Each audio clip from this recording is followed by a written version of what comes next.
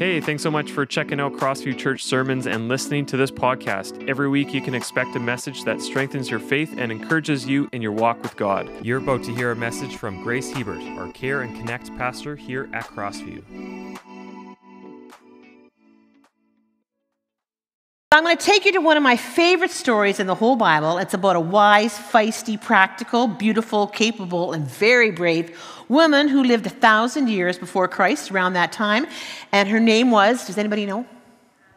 Abigail. Oh, Phyllis. Her name was Abigail. And she found herself flanked on both sides by volatile men. Her husband Nabal. Oh, I took my earrings off so it doesn't click on this, right? Yay. So on one side was Nabal, a very foolish, controlling bully, her husband. And on the other side, soon to be King David, who was about to do a reckless, murderous thing out of vengeance. We're going to look at 5 things that Abigail did to pursue peace, practical things that we can take home with us to help us love others with action and build and maintain healthy relationships while being conduits of peace instead of conduits of strife. So I love that word, conduits. Oh, it's there. See, that's so good. Conduits is like an electrical connection, right? It connects 2 things. But another meaning for it is something intended to reconcile or connect 2 seemingly incompatible things. And of course, that's Abigail. David and Nabal were as different as night and day, and she was a conduit of peace. And it takes us to 1 Samuel 25. So I'm going to read it for you. Now Samuel died, and all Israel assembled and mourned for him. So Samuel was a prophet. He's the one who called David to be the king of Israel, if you remember. And they buried Samuel at his home in Ramah. Then David moved down into the desert of Paran. So a certain man in Maon who had property there at Carmel was very wealthy. He had 1,000 goats and 3,000 sheep, which he was shearing in Carmel. His name was Nabal, and his wife's name was Abigail. She was intelligent and beautiful woman, but her husband was surly, that's like grumpy and ornery, and mean in his dealings. And he was a Calebite. Now, if you know the name Caleb, not like our Caleb, but Caleb was one of the 2 spies who Moses sent to the promised land to scout it out. Do you remember that story? So that is where we find our story. It takes place in that area. When the Israelites went to the promised land, this is the area that they settled in. And so that is that is kind of around the area. I don't know if any of you have been there. I haven't. I would love to go. Nabal was a powerful and wealthy man, and we're going to learn that he was harsh and mean and obstinate and unyielding and antagonistic. That means like kind of really hard to get along with. I can't imagine what it would have been like working for him or being in his family. But Nabal is Hebrew. It's a Hebrew word, and it's actually an adjective. It means foolish and senseless. Now, can you imagine this mummy coming home with her brand new baby boy and saying, "Oh, I'm going to call this little baby boy foolish"? Now, the commentaries say that it was probably a name that was given to him because of his character.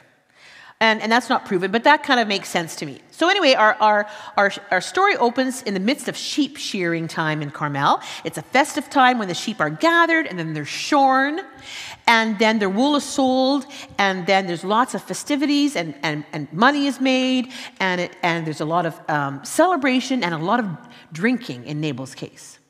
He liked to drink. It's alcohol, by the way. Not that there's anything wrong with that. But in his case, he just drank too much. David and his men, there was about 600 of his men, were hiding from Saul in the wilderness of Paran, near where Nabal and Abigail lived. And during these many months, David and his men provided protection for Nabal and other landowners against robbers and people that would want to harass them and steal from them and so on. So that was kind of a thing that happened in those days, that a man like David would provide protection for these farmers against these robbers, and then the farmers and the landowners would then supply the men who protected them with water and food and wine and so on. So I'm going to read here. While David was in the wilderness, he heard that Nabal was shearing sheep. So he sent 10 young men and said to them, "Go up to Nabal at Carmel and greet him in my name." So David's telling his men what to say to Nabal. He said, "Say to them, 'Long life to you. Good health to you and your household, and good health to all that is yours. Now I hear that it's sheep shearing time. When your shepherds were with us, we did not mistreat them, and the whole time they were at Carmel, nothing of theirs went missing. Ask your own servants, and they will tell you. Therefore, be favorable to my men, since we come at festive time. Please give your servants, that's my men, and your son David, me, whatever you can find for them. So he's saying we want to be thanked for what we've done. This kind of sounds a bit like the mafia. Do you remember in Chicago and New York, or those like years ago, where the store owners would have to get the mafia to protect them against robbers, maybe from the mafia themselves, and they would pay them off. So that's kind of what it sounds like a bit to me. But anyway, that was the custom back then. That joke didn't go well. Melissa was here earlier laughing at all my jokes, but I guess she's gone now. So, if you sense that it's a joke, laugh a little bit. Okay. So when David's men arrived, they gave Nabal the message in David's name, and then they waited. And David, of course, knew it was sheep shearing time, and he was hoping that they could also enjoy some of the festivities. I think that's a natural thing, and it was very customary for those being protected, in this case Nabal, to offer some sort of tribute or gift or thanks, like I said. And that's why David sent his men to him. You can see here by David's tone and his words, he came in peace. This was his intention. He was planning, and he planned this, and his message was peace. He set up his servants, or the men in his company, in his army. He set them up for success, to have a successful conversation by telling them what to say. He said things like long life to you and good health to you. He gave his certain servants very clear instructions, including words of respect and honor. So that was his intention. He had them remind Nabal of the protection that he gave, and he made a point also of giving the men the words that he said, say this is in my name. So I'm speaking, it's as if David was there talking to Nabal himself. So that was another way to honor Nabal. Now it goes downhill from here, I'll tell you. So let's see how Nabal responded. Nabal answered David's servants, "Who is this David? Who is the son of Jesse? Many servants are breaking away from their masters these days. Why should I take my bread and water and the meat I have slaughtered for my shearers and give it to men coming from who knows where?" Oh dear. Nabal is an arrogant, selfless man, and he refused to share his abundance. He had plenty of, he was wealthy, Scripture says. And he's really a quintessential example, a great example of someone who was a conduit or a connection of strife. I think he must have had strife in relationships all over the place. Nabal knew full well who David was, and he was responding to David true to character. He was simply cruel, miserly, controlling bully, and not very smart, considering David was there with an army. Hello? Customs were very different then in those days. When hospitality demanded that travelers, any number of them, and people that protected you, if they would stop by your farm or your household, that you would invite them in, and you would give them food and so on. So now you can imagine that this is not going to go very well. We wonder how David's going to respond, but let's check it out. Let's check it out. 1 Samuel 25:13. David said to his men, "Each of you strap on your sword." So they did, and David strapped on his as well. About 400 men went up with David, that's to go to Nabal, while 200 stayed with the supplies. So here's David. He set out for revenge, not peace. He puts aside restraint, because we'll learn in a bit that he has practiced restraint before. He's unwilling to trust God. He takes matters into his own hands, and he chooses revenge and straps on that sword. I think it's very interesting because David knew better. He totally knew better. This is the same David who penned the verse we're going to read now just a bit ago, like a week or a few weeks ago. Could be days because he wrote it when he was in a cave, and we'll talk about that in a second, but trying to escape from Saul. And this is what he wrote, Psalm 34:14. "Turn away from evil and do good. Search for peace and work hard to maintain it." It's very interesting that David wrote that verse Not long before he was able to strap on this sword and kill and murder an entire household. And in those days, a household with all those sheep would have meant, I think, hundreds of employees and that were paid, and also servants and families and so on. The word pursue is actually, it means to search for, pursue. These are action words. These are verbs, action words. It means to look for, actively chase after. And in this case, to chase after peace, to seek it out. And then it's followed by another action phrase, to work hard to maintain it, which is not something we just do once. It's something you practice regularly, a way to love others and grow in healthy relationships with others. He had a choice. He could have responded differently. Nabal's response resulted in a very angry David, whose intention is no longer peace but revenge. He's so angry, in fact, that he's ready to actually wreck his reputation and be vengeful. And nothing good comes from that. But Nabal and his shepherds were no match for David and his huge honking army. I just find it very interesting that just one chapter ago, in 1 Samuel 24, if you read it when you go home, it's fascinating to read this all together. We find David refusing to take vengeance against Saul. So here's what happened. Saul is on the hunt for David. You've heard about that. He got very jealous. He's on the hunt for David. And he goes into a cave, Scripture says, to relieve himself or to go potty. And that was funny. And he's in the same cave as David. What are the chances of that they would land up in the same cave? That is just crazy. David had a clear opportunity to kill Saul, but he showed restraint. He listened to God, and he chose not to kill him. But instead, he trusted God for God to be that vengeful. God, the Scripture says, vengeance is mine, says the Lord. So here's what David shouted at Saul as he was leaving that cave. He kind of wanted Saul to know that he could have easily killed him. That's kind of fun. Anyway, here's what he says. May the Lord judge between us. Perhaps the Lord will punish you for what you are trying to do to me, but I will never harm you. As that old proverb says, from evil come evil deeds. From evil people come evil deeds. So you can be sure I will never harm you. So we see that David, not long before this conflict with Nabal, had the ability to show restraint very well.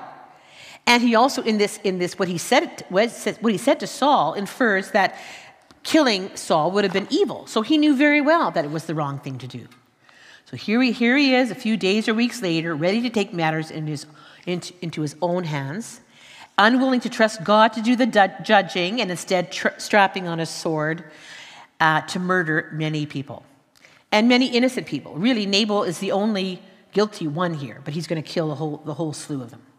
So now we have Nabal's servants. They come on the scene, and they're very worried, rightly so. They're about to lose their jobs, their lives, and everyone else's life, and they're very concerned. And I find it very interesting to note who they go to with their concern. These are Nabal's servants. Who do they go to? One of the servants told Abigail, Nabal's wife, David sent messages from the wilderness to give our master his greetings. But he, his master Nabal, hurled insults at them. Yet these men were very good to us. They did not mistreat us, and the whole time we were out in the fields near them, nothing was missing. Night and day, they were a wall around us. The whole time we were herding our sheep near them. Now think it over and see what you can do, because disaster is hanging over our master and his whole household. He is such a wicked man that no one can talk to him. It's very clear here, and I can't imagine what it was like living with Nabal, but it's very clear that they were well experienced with the character of their boss. And in spite of Nabal's foolishness and cruelty, his servant did what he could to protect Nabal and his household and his employees. And Abigail was wise, and the servant knew that. That's why he went to her. And he went to her for a solution to this impending disaster, because he was petrified to talk to his boss. A servant's life in those days would have been very unpleasant, I'm thinking, but it suddenly turned catastrophic when Nabal insulted David, the future king of Israel. Abigail had obviously become the source of wisdom and reason in this household because it was she the servant went to. I just think that's beautiful. We're going to talk about 5 things that Abigail did to pursue peace. The first one, she was generous and she prepared a gift with no questions and no judgment. She heard the terrible news from Nabal's servant, and this is what she did to pursue peace. This is what she said, verse 18. Abigail acted quickly. She took 200 loaves of bread, 2 skins of wine, 5 dressed sheep, 5 seahs of roasted grain, 100 cakes of raisins. Oh, you would love that. Cakes of raisins, Chris. Don't you love raisins? Okay, in stuff. Well, maybe this was like raisin cookies or something. I don't know. 200 cakes of pressed figs and loaded them on donkeys. So with Nabal, his servants, his shepherds, and his whole household in danger, about to lose their lives, Abigail is on her way. Okay, look at this. Abigail is on her way on a donkey to a very angry man who's wielding a sword, and he's got 400 sword-wielding men with him. She is one brave, feisty lady. Oh, wow. Okay, verse 27. She said, let this gift which I, your servant, has brought to my Lord be given to the men who follow you. This is what she said to David. She gave David and his men this generous gift of food and wine with no questions and no judgment. The gift that Nabal should have done. Judgment was God's job. Abigail, on the other hand, was on a mission to pursue peace, to be that conduit of peace between Nabal, her mean and controlling husband, and David, who was about to do a very ridiculous, unthinkable thing. She was not out of control. She didn't insult David. She didn't even spell out his evil deed or tell him all the bad things he did. She didn't grill him with a ton of questions. David knew full well what he was about to do. And remember, he had used refrain. He had used... Thank you. Thank you for sharing. Thank you for sharing. He had used restraint just a week or two ago and didn't kill Saul. So it's not like he couldn't do it. But here he is about to lose his brain. And she did not blame him. She did not judge him. And she didn't call him out on what he was doing. About, I don't know, maybe it's 8 years ago now, I was ministering to a woman whose husband was an alcoholic. He would leave the house and come home having driven drunk home. And he would come home and she just didn't know what to do. And so she wanted to meet with me. And she said, I need help knowing how to respond to him. And so I said, absolutely. So when he comes home drunk, what happened? Tell me what happened. Well, I said, you're drunk. And then he got really mad and started yelling at me. I said, it's probably information that he already had. I think he would know that he was drunk. What would happen if you had said, wow, I'm so glad you're home safe? She said, well, he probably would have felt really badly. I said, yeah, wouldn't that be maybe a bit better? Abigail had this way of diffusing. She didn't need to call him out on his stuff. He knew what he was doing was ridiculous. And the next thing, so step number 2, Abigail did not try to fix Nabal. Now, I know that's very hard. I really struggle with this. I always think that I can fix somebody. You know what do they say? That the definition of crazy is when you keep on doing the same thing looking for a different result. We can't fix anybody. And Abigail knew that. So here's what she says. Then she told her servants, go on ahead, I'll follow you, but she did not tell her husband. After the servant told her what Nabal had done, Abigail didn't stop and say, this is my husband's job. I'm going to leave him to the wolves. I'm out of here. I'm going to take that donkey and I'm going to ride the other way. And if he dies, so be it. Her immediate response wasn't foolish, like her husband's, nor was her immediate response out of control anger and strapping on her relational sword and gathering the troops, getting people around her. Instead, she chose to be a conduit of peace. And one of the ways she did that was trying not to fix her husband. She knew she couldn't do it. Because remember, who was her husband? He was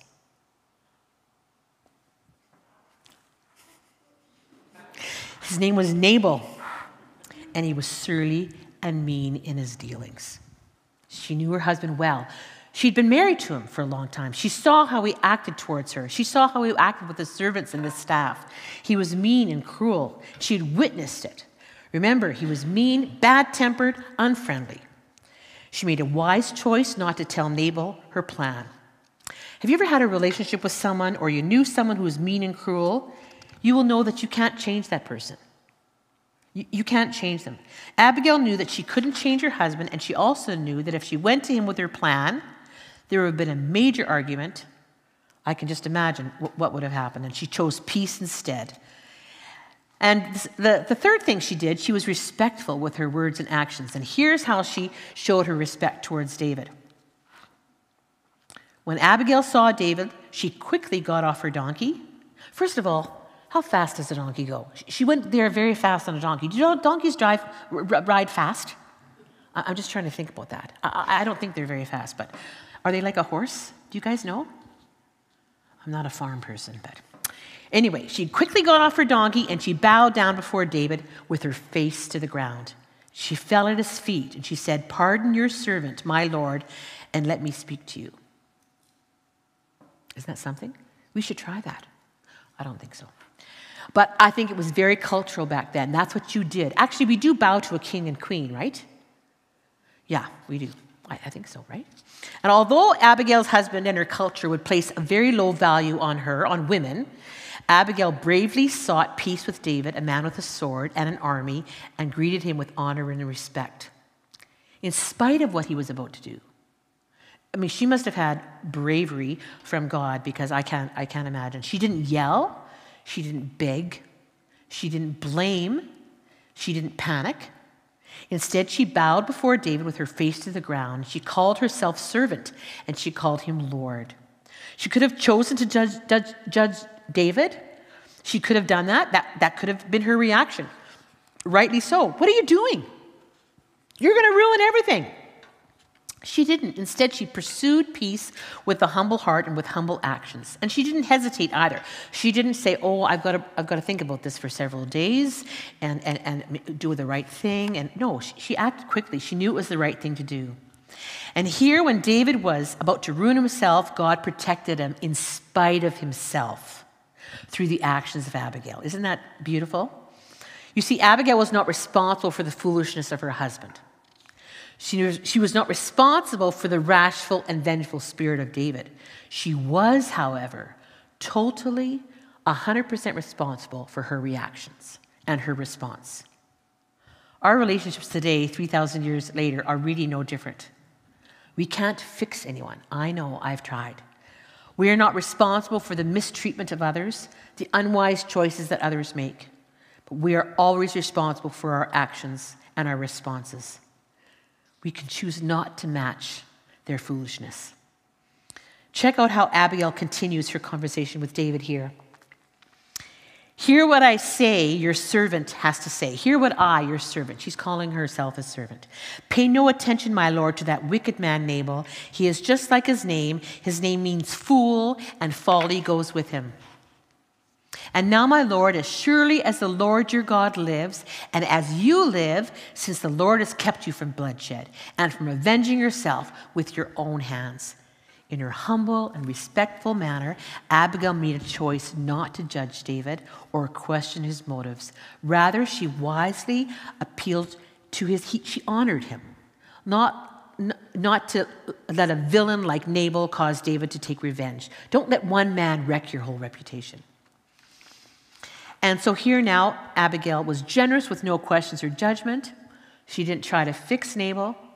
She was respectful, and she also honored him. Look how she honors him. "The Lord your God will certainly make a lasting dynasty for you, my lord, because you fight the Lord's battles, and no wrongdoing will be found in you as long as you live." I love how she calls out the good in him. She found the good in him. There's good in everybody. She found some. There's some good in everybody. "You fight the Lord's battles," she said. Abigail also had the perception to see David's future and who God was preparing David to be. She then spoke this poignant, prophetic word over David: "No wrongdoing will be found in you as long as you live." And then she continued, verse 29, "Even though someone is pursuing you to take your life will be bound securely in the bundle of the living by the Lord your God. By the lives of your enemies, he will hurl away as from the pocket of a sling." A sling. Honoring David with her words, Abigail brilliantly used that analogy of the slingshot, which David used to slay Goliath. Isn't that so amazing? It would take him right back how God used that small little thing to slay this huge giant. And of course, everyone would have known that. I just think that's so amazing as a reminder of how secure David was in God's protection. Your life will be bound securely in the bundle of the living by the Lord your God. And then verse 30 to 31, when the Lord has fulfilled for you every good thing he promised you and has appointed you ruler over Israel, you will not have on your conscience the staggering burden of needless bloodshed. She's selling the benefits of not doing this horrible thing. She's saying, you will not have this burden on you, this blemish on your record. She's saying, don't do this. You won't have this blemish on your record. She can fix him, but she's trying to explain to him. I think she would be a great salesperson. She's a really good influencer. I just love this. She told David that his reputation as future ruler of Israel shouldn't be blemished by shedding innocent blood because of one man's foolishness. And she reminded him of who he was, God's chosen servant and soon-to-be king of Israel. She had set out to pursue peace, and in doing so, she prevented a massacre and David ruining his reputation. Then verse 28, the Lord your God will certainly make a lasting dynasty for you, my Lord, because you fight the Lord's battles and no wrongdoing will be found in you as long as you live. Those were the words that made all the difference. She raised David's eyes and reminded him of God's plan for him. In a gentle, humble, non-panicked, non-blaming, non-judgmental way. With honor and wisdom, Abigail reminded David of who he truly was in God's eyes and who he would become. It's like she's saying, remember who you are. Remember who you're created to be. So she was generous with no judgment or questions. She didn't try to fix Nabal. She was respectful. She honored David, and she also knew when to be silent. Now, I don't want to cast blame, but I find it very difficult to be silent at times. I think I have to, always be speaking. I do love listening, but I do have a problem being silent. But she really knew when to be silent. So here we are in verse 36. When Abigail arrived home, she found that Nabal was throwing a big party and was celebrating like a king. He was very drunk, so she didn't tell him anything about her meeting with David until dawn the next day. That's wisdom. That's real wisdom right there. She made a wise choice and waited until Nabal was sober before she would tell him the danger that he had put everybody in. She knew that he was hot-tempered, and she had experienced it throughout her marriage, there's no doubt, and she'd seen how he had treated others. And then I can only imagine how worse Nabal would have been when would add a drunken stupor to that. So I can't imagine. Abigail relied on a principle recorded by David's own son Solomon in Proverbs 26:4. And I have to wonder if Solomon wrote that when he'd heard about what happened with David and Nabal. Because here's what he wrote. Do not answer a fool according to his folly, or you yourself will be just like him. We don't need to respond to foolishness with more foolishness.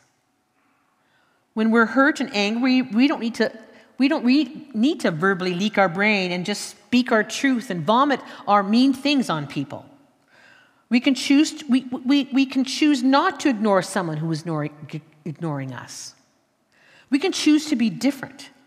We need to choose the higher road and be recognizable as God's sons and daughters. Are we recognizable? Do people notice that we're different? About 8 months ago, I was in a local store, and I saw someone I knew in the same aisle, and I said, hi, and I smiled, and the person did this.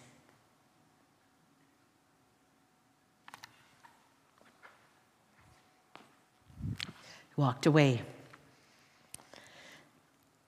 Now, I don't know about you, but when things happen to me, good or bad, I often think of a song. And the song that came to my mind was the Chariots of Fire song. You know when he's running on the beach? Da da da da da da, slow motion, da da da da da. You know that song? Or are you too old or too young? Or I don't know. Anyway, so I thought of that song, and I thought I've got to go after this person. I've got to maybe help this person to say hello, or maybe help this person to love me. I'd known the person for a long time. And then the verse came to me, pursue peace and work hard to maintain it. My dad would quote it a lot. And that verse came to me, and that song, and I thought myself running on the beach. Now, I've got 2 new knees, so I can't really run. But I kind of walked as fast as I could. And I found him next aisle, and I put my hand on his arm, and I said, I know it sounds weird, but this is what I said. I'm a person, and you're a person. And God loves me, and he loves you. And it's okay to say hi to me.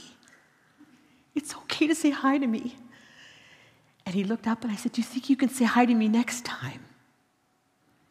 And he said, yes. And I felt like, do you remember the donkey on Shrek? Okay, do you remember? Is it Chris Rock? I felt like a layer of onion was coming off me. You know, he talked about, do you remember? I honestly felt like a layer of onion was coming off me, a layer of hurt. That it just kind of vanished, that hurt. But it was because I pursued it. Do you understand? We're not responsible for the hurt that others inflict on us, but we can make a difference by helping them. We can't fix anybody. But I'll tell you something amazing. So if you missed the community time, you missed really good Rollkuchen and watermelon. And so at 1 o'clock, I had to pick up the Rollkuchen at Sobeys. And so I drove there, and it was quite full. And I see this same person. I haven't seen this person since that many months ago. I see the same person about to leave his parking spot. And I thought, I'm not kidding. That's 1 o'clock today. And I locked eyes on him, and I said hi, and I waved, and he waved and smiled at me.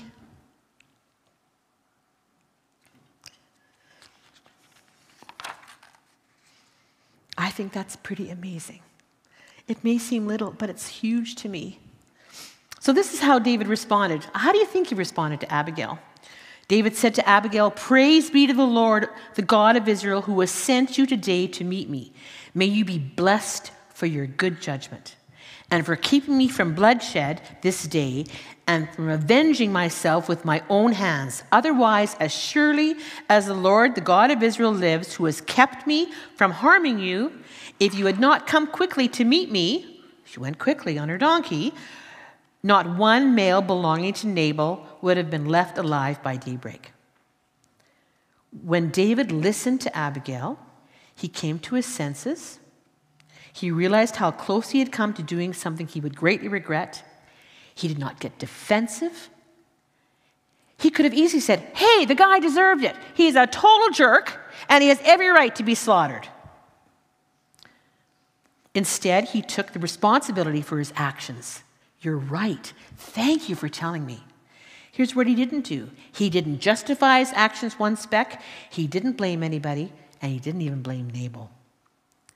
We may not actually have an actual sword or an army of men like David, but we can easily strap on our relational swords when we find ourselves in conflict or in a situation where someone is not being kind or someone is hurting us.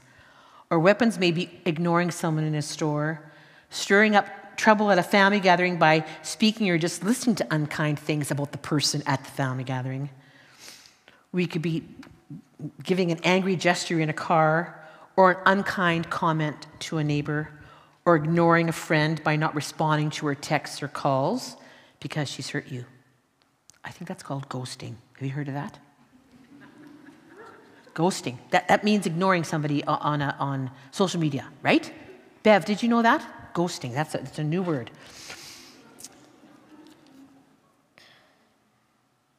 Peace does not come to us automatically just because we're following Jesus.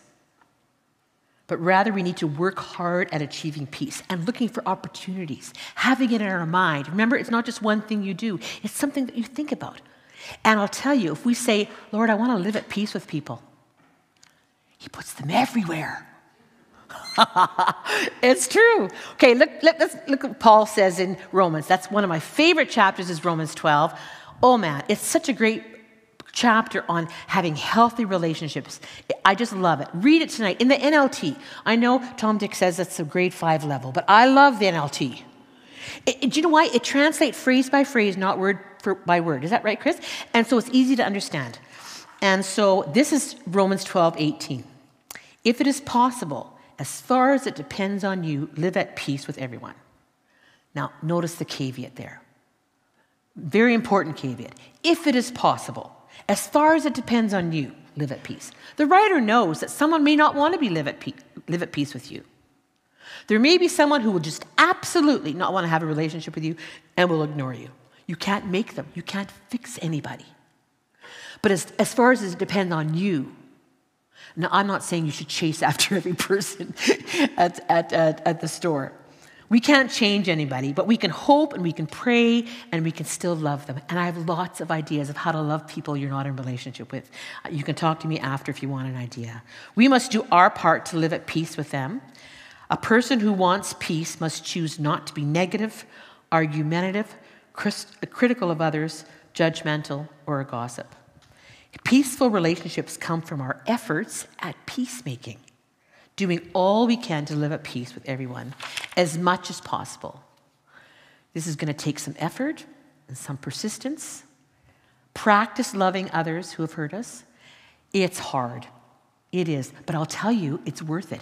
And the other thing is, once you start doing it a little by little, because God tells us to do it, we're being obedient, your feelings will catch up with the obedience.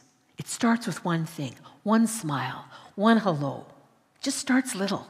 If you go to a funeral and you see people from whatever that are there, one smile, one hello, it just starts with a little. As you start, it gets easier to do that. Here's a few things I want you to consider. Living at peace with someone does not mean you have to agree. Unity is not agreeance.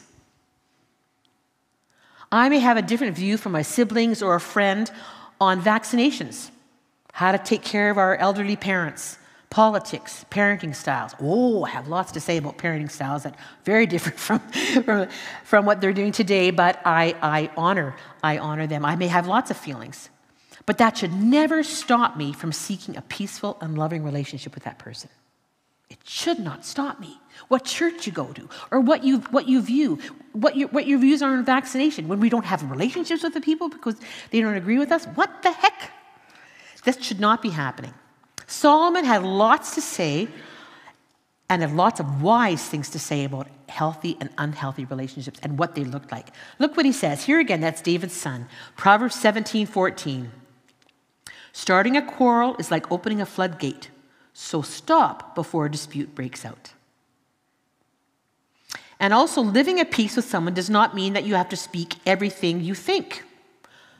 It doesn't mean that you have to agree, and doesn't mean you need to speak everything you think. I have lots of opinions about a lot of things that I think are true.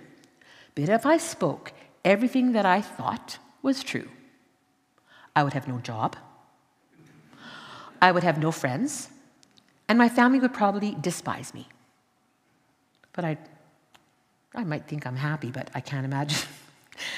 I've heard this phrase, and I want to tell you, in all my 66, almost 67 years, I've heard this phrase many times by men and women. I shoot straight from the hip. I tell it like it is. I tell the truth, at least. People don't like it, that's on them. I just say it like it is. The thing is, there's nothing about that in Scripture. In fact, Scripture tells us the absolute opposite of that. The problem with that way of thinking is that it's not Jesus. As followers of Jesus, we need to invite Jesus to guard the door to our lips. I love that verse. To help our lips speak the right things, good, kind things. Because our propensity to hurt others with our words is humongous. Paul says it like this to the young church in Ephesus. Do not let any unwholesome talk come out of your mouths, but only what is helpful for building up others according to their needs, that it may benefit those who listen. And then again, this is David's son speaking in Proverbs 16:24. Gracious words are like honeycomb, sweet to the soul and healing to the bones. We need to ask ourselves, is that gracious? How we speak to our parents, How we speak to our grandparents, how we speak to our friends. Are our words gracious? Are they kind? Do we have to say everything we think? No. Sometimes we can just be silent. You notice Abigail didn't point out all of David's faults. And one other thing.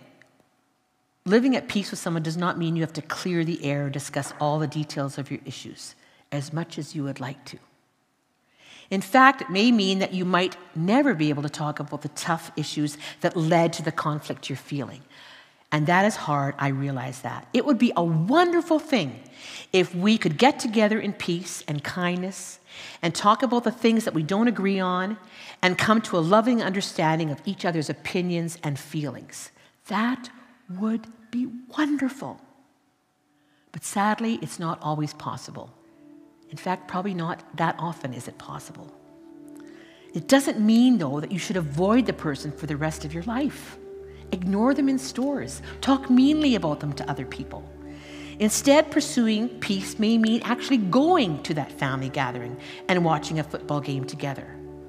Or make a choice to smile and say hello to that person when you see them in the store.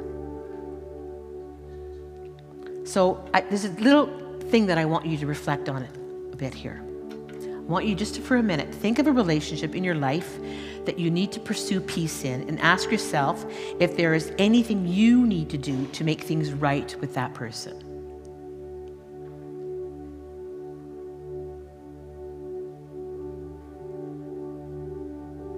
And then make a plan to pursue peace with that person and put that into action. And don't put it off. Get on that donkey and do it quickly. I want to leave you with this amazing verse that David wrote one more time, and let's say it together. Search for peace and work hard to maintain it. Dear Lord, thank you for the example of Abigail. Help us to be brave and do all we can to pursue peace. Do our part, as much as dependent on us, to live at peace with everyone. Help us not to get stuck in our hurts and offenses and match other people's foolishness, but rather be open to actively loving one another, especially those who have hurt us. Maybe we'll start little with just a smile. Give us the courage. Fill us with your peace today so that we can be reflections of your love and your grace and your mercy. In Jesus' name, amen. Thank you so much for listening to this podcast today and being part of what God is doing here at Crossview. A special thanks to those that are giving generously to this ministry. It's because of you this ministry is possible. If you enjoyed the sermon, why don't you subscribe to the platform you're listening to right now and let us know that you're listening by sharing and tagging us on social media. If you want to learn more about this ministry in our church, you can visit us at crossviewchurch.ca.